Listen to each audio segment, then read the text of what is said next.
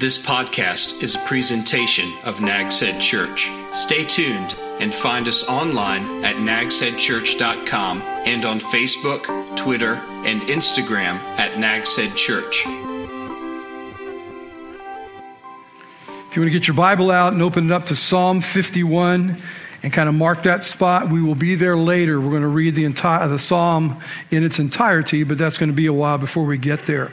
As we talk this morning, we continue our series, Cardiology, on our hearts and see what the Bible says about the condition of our hearts and what it ought to be and how to follow and love the Lord our God with all our hearts. And one of our favorite Bible characters is David. I asked you to send me your favorite Bible stories, and a few of you have done that. I wish more of you would have done that, because we're going to do a series this summer on our favorite Bible stories, and I'd like to get lots of input. I've gotten maybe 15 people or so have sent me their favorite Bible stories, and so we'll use what we get. You have a few more days to get those into me, but I'd love to see them. One of our favorites, though, it appears on a lot of people say, they'll say to me, I want your favorite Bible story, and they'll say David. And I'll say, okay. There's a whole lot of stories about David in the Bible. Is it when he was in the cave and he cut a piece of Saul's robe?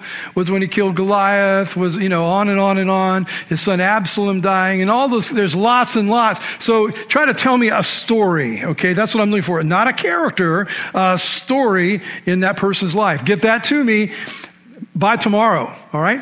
All right, by tomorrow, and if you will. By the first of the month, that'll work too. But if you try to get to me sooner, that'd be better. But he's one of our favorite Bible characters for a whole lot of reasons. He was the shepherd boy who killed the giant, and he became the king of a really at the time the most powerful nation by the end of his rule in that part of the world. He was a poet. He was a musician. He was a warrior. And if you look at his life, if you know about David's life, a few years ago we did a series in his whole life. You look at David's life and it really does resemble a roller coaster, doesn't it? There were really high points in his life and there were some really low points in his life. At times he was following God with all his heart. At times he was deeply involved in horrible sin. At times he led the nation in worshiping God. And at times he was in the depths of depression, wondering if God gave a rip about his life. And then, even though God himself called David these words, God said about David, he was a man after God's own heart. After God's own heart. That's how God described him. God had tremendous love for this man. That couldn't have meant that David was somehow perfect, because he wasn't. Nowhere near. And so because we all probably readily will admit this morning that we're not perfect either, there must be some similarities between us and David. As I read the stories in David's life, I can see a whole lot about me in those stories. God saw to it that David's story, pretty much his whole life, including the times he followed God and the times he failed God and God's people.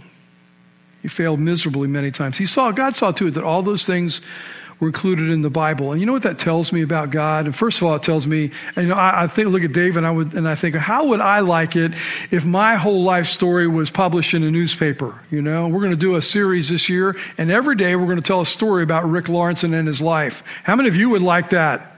Not about me, but about you. You know what I mean? You would like for your life to be published in a book, good and the bad. God saw to it that it's in there, and that tells me something about God. It tells me that God isn't looking for perfect people. He's looking for sinners like us who will simply say, God, I'm willing to follow you. Even though I'm not perfect, I'm going to follow you because you are perfect. And it tells us this is in your notes. So when our hearts are diseased with lust or power or greed or addiction or a host of other things, could be many, many other things. When our hearts are diseased with whatever it might be, that God has a cure. And David's life is full of these amazing stories. It seemed that everything he did, good or bad, he did with great passion. Everything he did with all his heart. And sometimes that was to his ruin, wasn't it? Because he followed a heart that wasn't perfect and he followed it all the way. And so when David's life was on the rise spiritually, we see him worshiping passionately. His wife even called him down on it when he was worshiping one time and said, I don't think you're acting very kingly, in front of all the people, the way he was worshiping. And David said, you know what? That's okay. It's between me and God, and this is what I'm going to do. When he killed Goliath, he killed him with passion. That's one of my favorite Bible stories. What do you mean he killed him with passion? You know the story. David walked down and he reached down along the brook and he picked up 5 smooth stones and put them in his sack. And then he looked over at Goliath on the other side of the valley. And the Bible says David ran toward Goliath. He ran. That's passion. I'm going to go kill him, and then we're not going to waste any time with this. He did that passionately. But when he went away from God, when he turned his back on God, when he followed his own heart and not God's, he did that passionately as well. If you're here last Sunday, you remember Jesus talking about how sin often enters our hearts. And he said it enters our hearts very often through our eyes, through what we see. Matthew chapter 6, he told us that. And how we view things. And no story probably better illustrates that entrance into the heart, what we see and how it can drag us down, fill our hearts with disease, than when David saw something that his eyes should never have seen. 2 Samuel chapter 11. We have the story. We're not going to take time to read it, but I want to go through it with you. We have a story that begins with words that tell us that David at this particular time was not where he should have been. You ever go places where you shouldn't be? Sure. And we wonder why we go those places where we really have no business being, why we end up kind of messing things up. It's because I shouldn't have been there. He wasn't supposed to be there. And Samuel begins that chapter by saying so. And he says it was springtime and his army was out doing battle with the enemy. And if David had one strength in his skills, if David had one really strong skill, it was that David was a mighty military leader. David fought battles and he won. David built up a huge army. David was a military genius, if you will. And being the military leader of the nation, being the king, David should have been, Samuel said, out there with the army fighting the battle, but he wasn't. For whatever reason, he decided to stay home. And one particular evening, he was having a hard time sleeping. So he went up on the roof of his palace to get some fresh air. And from the palace roof, you can imagine the palace was probably situated high on a hill, and looking down the tallest building in town, and looking down, he could see all the houses and the buildings and the businesses around him. And he was pacing around on the roof and looking down around him. And the houses were typically in those days, in that country still are by and large, built with flat top roofs that double in the warm weather months as patios. And so you would go and you'd have a table up there and you would eat up there, and that was kind of like your extra room. And David was looking around and he saw on one of those rooftops a woman bathing. Excuse me. Samuel, the author, just to add a little bit to our understanding, adds that this woman was not just a woman bathing. He said she was a beautiful woman. And from there, as you probably know, the story goes south. The wording Samuel gives us tells that Bathsheba had just finished her monthly cycle. And some commentators suggest that it was no accident that she was bathing in a place where she could be viewed. Her husband's away at battle. She's lonely. So David may have not been the only guilty person here. Some suggest that. But what follows, however, in this story is on David, not on Bathsheba, even if she was a willing participant. Well, David looks down and he sees this beautiful woman bathing, and it begins to stir emotions in his heart, stir passions in his heart, and he begins to follow his own heart, not God's. He sends messengers to go to her home, find out who she is, and they go and find out who she is, and they come back and tell him who she is. Now, mind you that David, by the way, is a married man. Bathsheba is a married woman. And the messengers come back and say, she is the wife of Uriah the Hittite, one of your soldiers. He's out on the battlefield right now. Someone else's wife. But what David has seen has begun to disease his heart. And so he sends those messengers back and says, go get her and bring her back to the palace. Bring her back to me. And she comes to his palace. They sleep together. She becomes pregnant.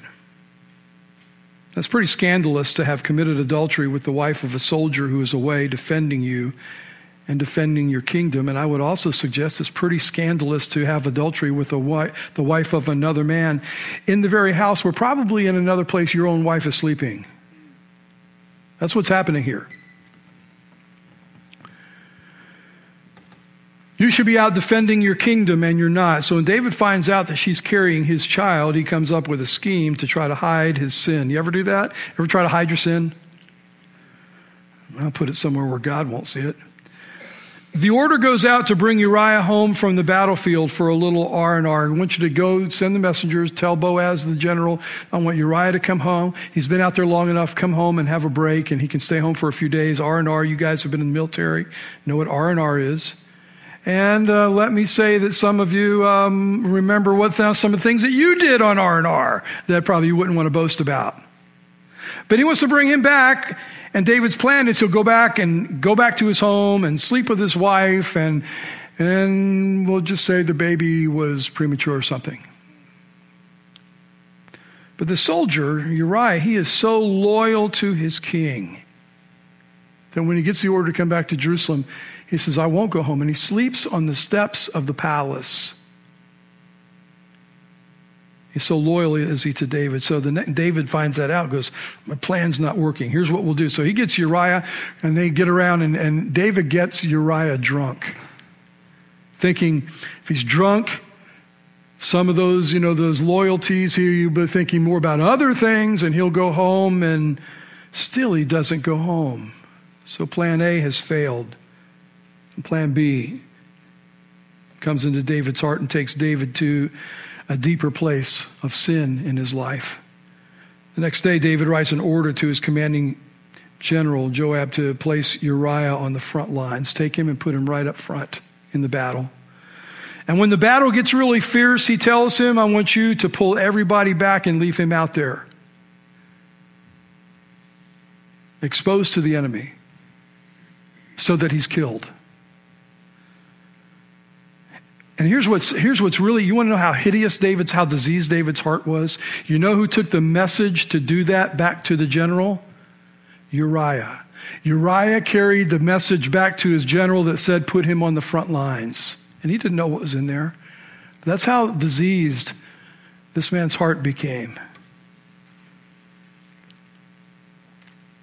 And what David plotted to try and cover his own sin happened, and Uriah was killed in battle. And when the news came back to David, because he said, let me know how it goes, and the news came back to David that he had been killed, he sent a message back to Joab saying, listen, Joab, I know this bothers you, that what I've ordered you to do. Of course it did. Joab he didn't know all the details, but he knows this is not right. I know this bothers you. Don't let this matter upset you, because he says the sword devours all alike. In other words, he sent a message to this man, said, listen, don't blame yourself, Joab. He was a soldier. He probably would have died anyway. That's a hard heart, isn't it? That's what disease does. Bathsheba got news of her husband's death. She went through the obligatory season of mourning. And then when that was over, she moved in with David. She became his legal wife, and in the palace, she gave birth to his son. And now that we're married, and it's legal, that makes everything all right, right? That kind of covers the sin, is what they're thinking. It's our human nature for our hearts to convince ourselves that if we can cover up the consequence of sin, that it's gone, it's done. But the chapter ends with these words, and here are the words that Samuel tells us at the end of chapter 11. However, the Lord, and that's who matters, however, the Lord considered what David had done to be evil. Nothing was covered up with God. And the next chapter, chapter 12, is very chilling. The Lord sends the prophet by the name of Nathan, to David. And he tells David a parable about a man who had one sheep, and then a neighbor who had many sheep. And anyway, the man with the many sheep took the one sheep of the man. The man loved that sheep like it was his own child, and the other guy took his sheep and killed it and ate it, had it for dinner.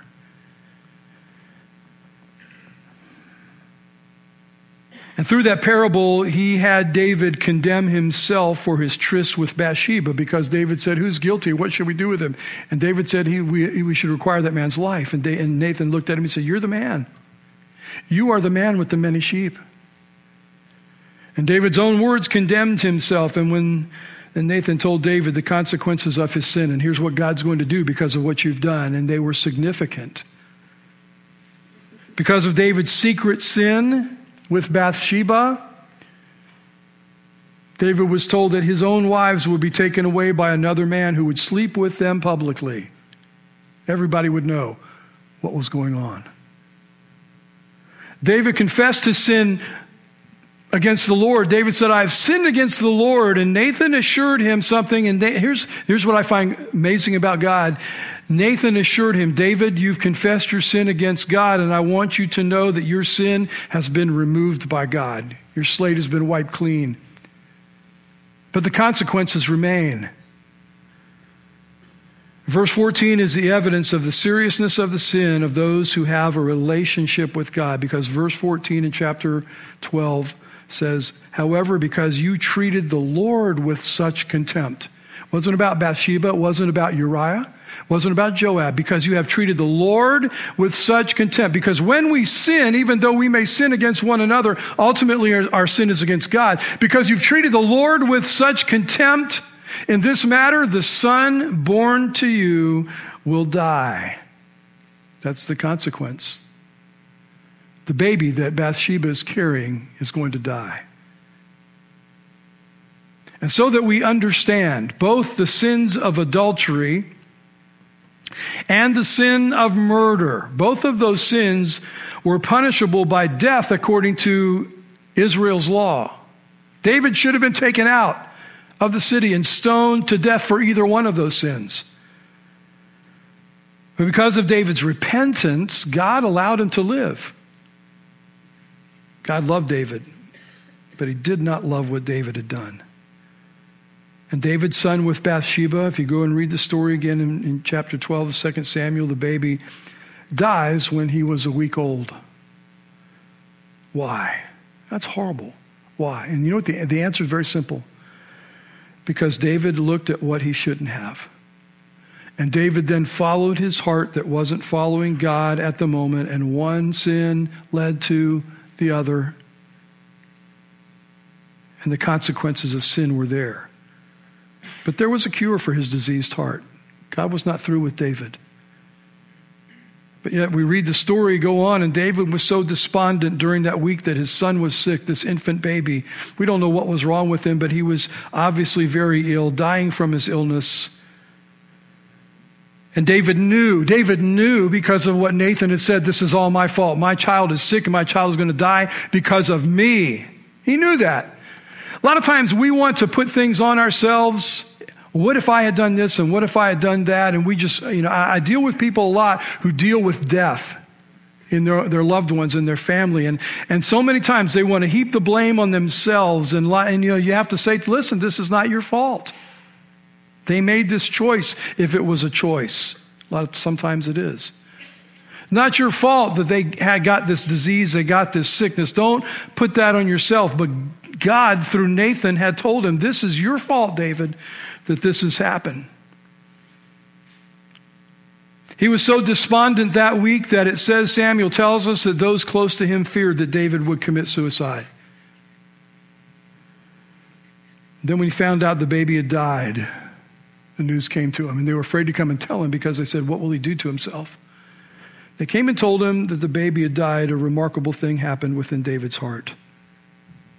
Very different than what I hear a lot of people do. David did not blame God. He worshiped God. He worshiped him. Please get this.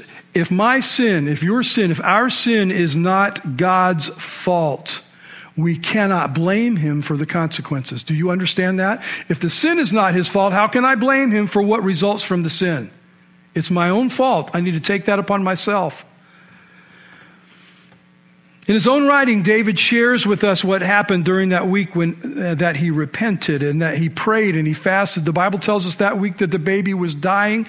David was in sackcloth and ashes. That was their way, in their culture of saying to God, I am humbled, I am repenting, I am sorry, I'm sick of my sin. And David was that way. And he spent that week repenting and confessing, and we find his words in Psalm chapter 51. It's on page 514 in the Bibles there if you don't have it in front of you. Let me encourage you to take it out because I'm going to read the whole chapter.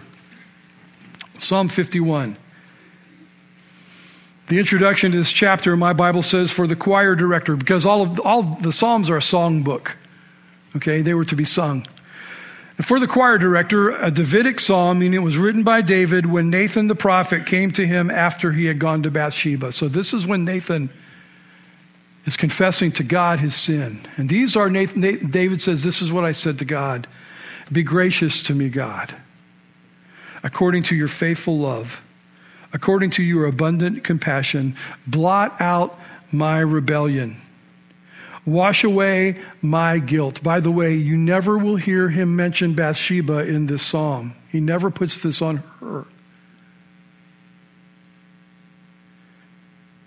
Wash away my guilt, verse 2. Cleanse me from my sin, for I am conscious of my rebellion, and my sin is always before me. God, I can't get it out of my mind. Have you ever like that? Against you and you alone have I sinned and done this evil in your sight, so you are right when you pass sentence. Nathan's told him what's going to happen with his wives and with his baby. You are right when you pass sentence. You are blameless when you judge. So, so many times we cry out today in our culture about we want justice, justice, justice.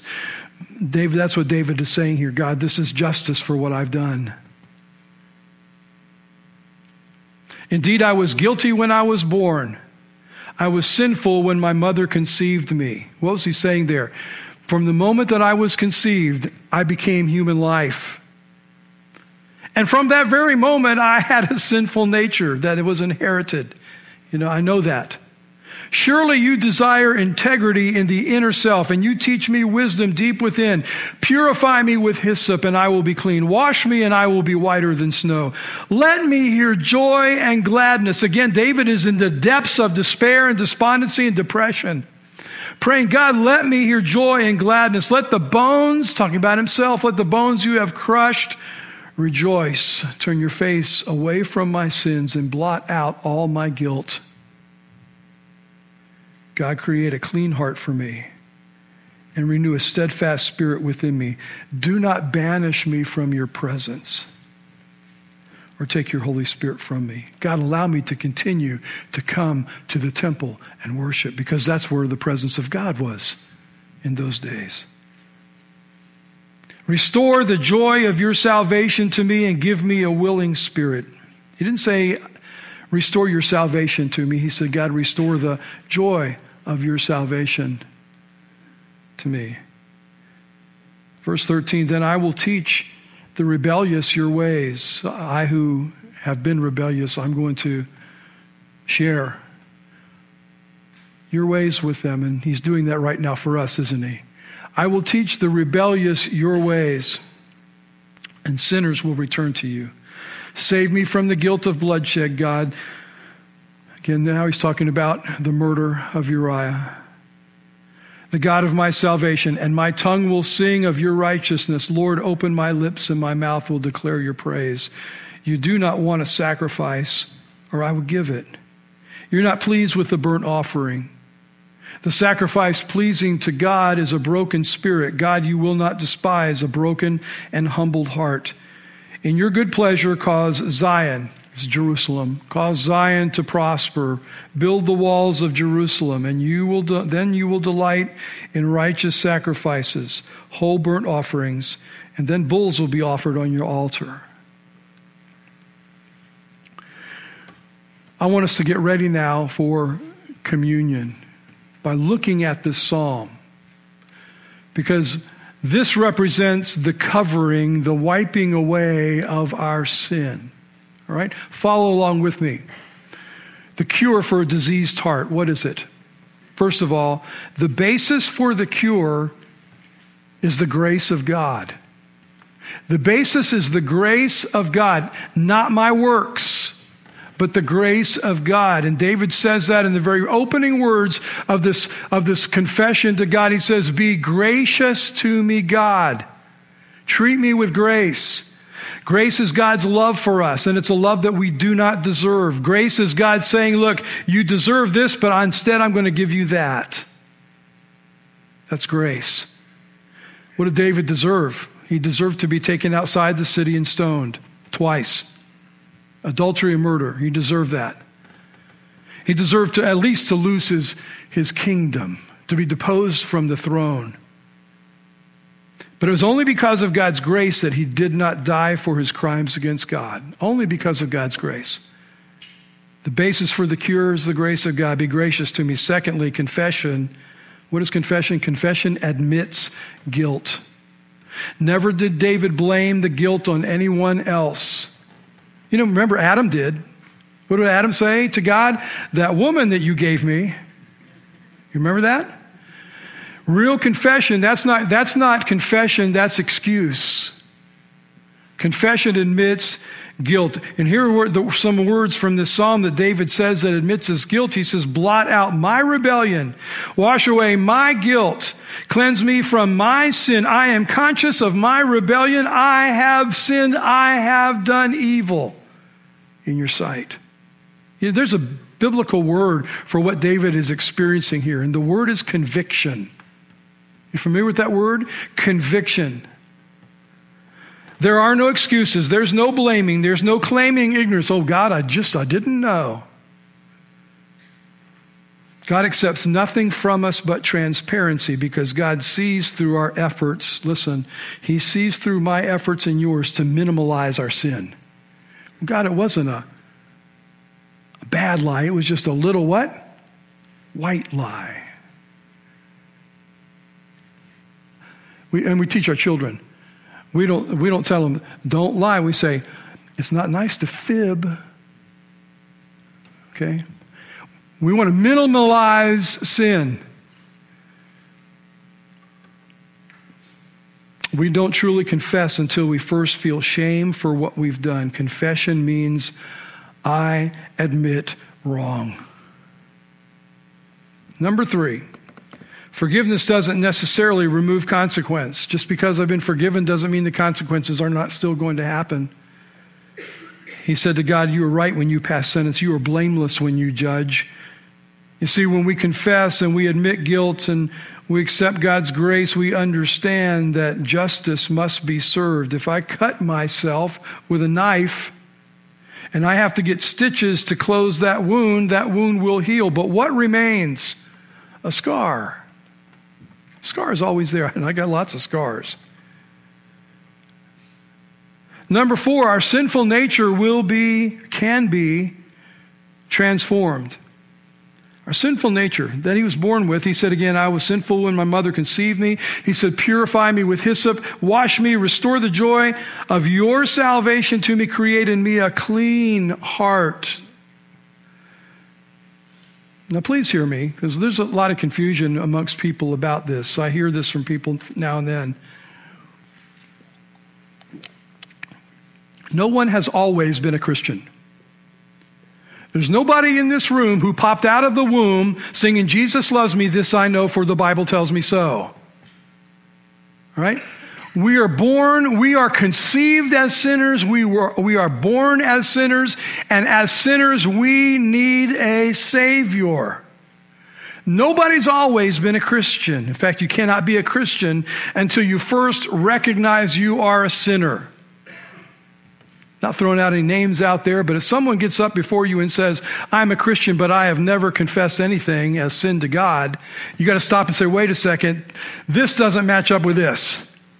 That testimony doesn't match up with the Word of God. Before you can become a Christian, you've got to confess, recognize that you are a sinner, and we're all born sinners. And as Christians who have accepted Jesus as our Savior, we still sin, and we still need cleansing and renewal and transformation from within by the Lord. I love Paul's verse in Romans chapter 12, verses 1 and 2. Don't you love that? By the renewing of your mind, present yourselves to God. Well, cleanse me, he says, purify me with hyssop. You probably don't know what that is unless you've studied it, but hyssop was a kind of a bush vegetation that grew in that part of the world, and they would break off branches of it. And it was the hyssop branch that the priests would use to dip into the basin of blood caught from the altar in the sacrifice, the bull. He would dip it in there, and with that hyssop branch, he would go and he would splatter the blood on the altar, representing the sins of the people have been covered for another year. It was with the hyssop. That's what David was saying with the hyssop. God, purify me with hyssop. It pointed to, in the Old Testament, these things pointed to the blood of Christ that he would shed on the cross that cleanses us from all sin. And here's another thing that David confesses and he realizes is that sin in my life causes me to lose joy. You ever wonder why? You come to church sometime on Sundays and you get up and you think, oh boy, another Sunday. I guess I'll go do the church thing. I'm not real excited about it. What a pretty day it is outside today, God. Some of the other things I could do that I would really enjoy, but they're expecting me to be there. And you come and we sing the songs and you maybe mumble through the songs and you just kind of, it's empty. You know what you need to go back and look at? What sin is still residing in my heart right now? My heart must be diseased because I have lost the joy of my salvation. What causes us to lose that joy? Sin. Unconfessed sin. It serves as a block between our hearts and God's. Number 5, transformation leads to a changed life that others will see. He says, renew a steadfast spirit within me. I, who is rebellious, will teach the rebellious your way. My tongue will sing of your righteousness. My mouth will declare your praise. That's what repentance leads to. The word steadfast, a steadfast spirit. Steadfast is a turning away. It's a changed mind. It results in being willing to follow the Lord again. And that willingness that follows this confession should produce different behaviors in me. And that change that it causes is noticed by those around us. Instead of looking around us at those things that tempt us, we begin looking up to God and singing in praise and proclaiming the gospel. And then David tells us in the psalm, here's an important thing. I cannot cure myself. This isn't something that I can fix. God, I'm going to do better, I promise. That's not what it's about. He says to the Lord, you don't want a sacrifice from me. Well, maybe what I need to do is just give more to God. I'll throw a little bit more in the offering, Maybe that'll satisfy. He doesn't want a sacrifice from me. He doesn't want me to say, okay, I'll spend more time in this and more. That's not what he wants. He says, you're not pleased with the burnt offering. That's not what God wants. He says, the sacrifice God wants for me is a broken spirit, a humbled heart. I cannot fix myself. That's the sacrifice. There's nothing I can do to make this right. Acts of worship are not enough. And there's not enough of anything we can give up to change us. It's not turning over a new leaf. It's not trying harder. And when we begin to realize that we cannot live this life on our own. That's why we came to Jesus in the first place, because I cannot save myself. When we realize again that we can't live this life alone, that it's a broken spirit and a humble heart, then we totally depend on the one sacrifice that can make the difference. And that's Christ's sacrificial death on the cross. And that's why we regularly at Nags Head Church have communion. Jesus commanded us to have communion as a reminder of the great sacrifice God made so that we could be forgiven of our sin and freed from its power over us. It isn't something that we observe today in order to be forgiven. It's not something we don't eat and drink in order to become Christians. We can't become Christians by eating a piece of bread and drinking a little cup of juice. Jesus shed his blood on the cross, and that provided the forgiveness. But we observe this. It's a memorial. What does it say on the front of that table, Jamie? In remembrance of me.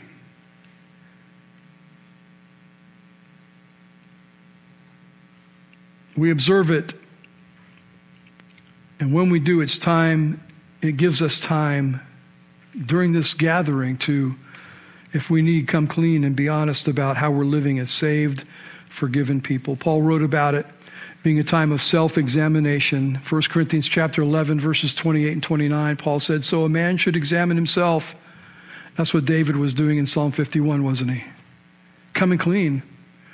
A man should examine himself, and in this way he should eat of the bread and drink of the cup. For whoever eats and drinks without recognizing the body eats and drinks judgment on himself. If David had said, all right, Nathan, you're right, and okay, and never had spent any time examining his own heart and confessing it to God, I don't know what would have happened in David's life. My examination, what do you mean by that? My examination is to look for sin in my heart that I have not already confessed to him. Again, this is not salvation we're talking about. We're talking about for those who are already saved. It's for those who are already cleansed by Christ's blood through their faith in him. But even though we've been forgiven of all of our sin, the moment that we believe in Jesus as our Savior, he forgives us of all of our sin. But yet we still sin, don't we? God's remedy is that renewing that David prayed for that comes with regular confession. Renew, he said, a right spirit within me. Whenever, wherever we're convicted of our sin. A church that doesn't speak up about sin and the need for the church to be cleansed from it as a church, will have no joy of salvation. There will not be any basis for unity. So this is something we do together as a church. We regularly come together around the Lord's table to confess to God, and if need be, to confess to one another. If you're a believer, meaning you know you have eternal life simply because you've trusted in Christ, we welcome you this morning to eat this bread and that symbolizes Jesus' body and drink from the cup that symbolizes his blood. If you don't know yet that you have this relationship with Jesus Christ by faith and faith alone in him and him alone, by grace and grace alone, if you don't know that yet, that your eternal life is already taken care of by Christ, then what we ask you to do is just observe what everybody else is doing, watch, but don't participate. I'm going to ask our ushers if they'll come now. We're going to have a word of prayer, and then they're going to pass out the trays. And our band's going to do a song as we're examining. So let's bow to the Lord in prayer, shall we? Our Heavenly Father, thank you for sharing David's story with us. I don't think he knew when he wrote this psalm down that in 2016 in Nags Head, North Carolina, we would be reading his story and his confession. God, I know when I have times of confession to you and self-examination with you, I know I don't want anybody else to know what I've said and what I've done. But thank you that for our sake you've included this in your book.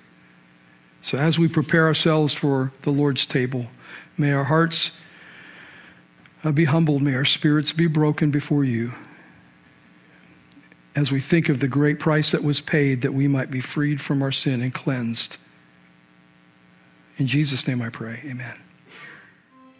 This has been a presentation of Nags Head Church. Love God, love others, reach the world.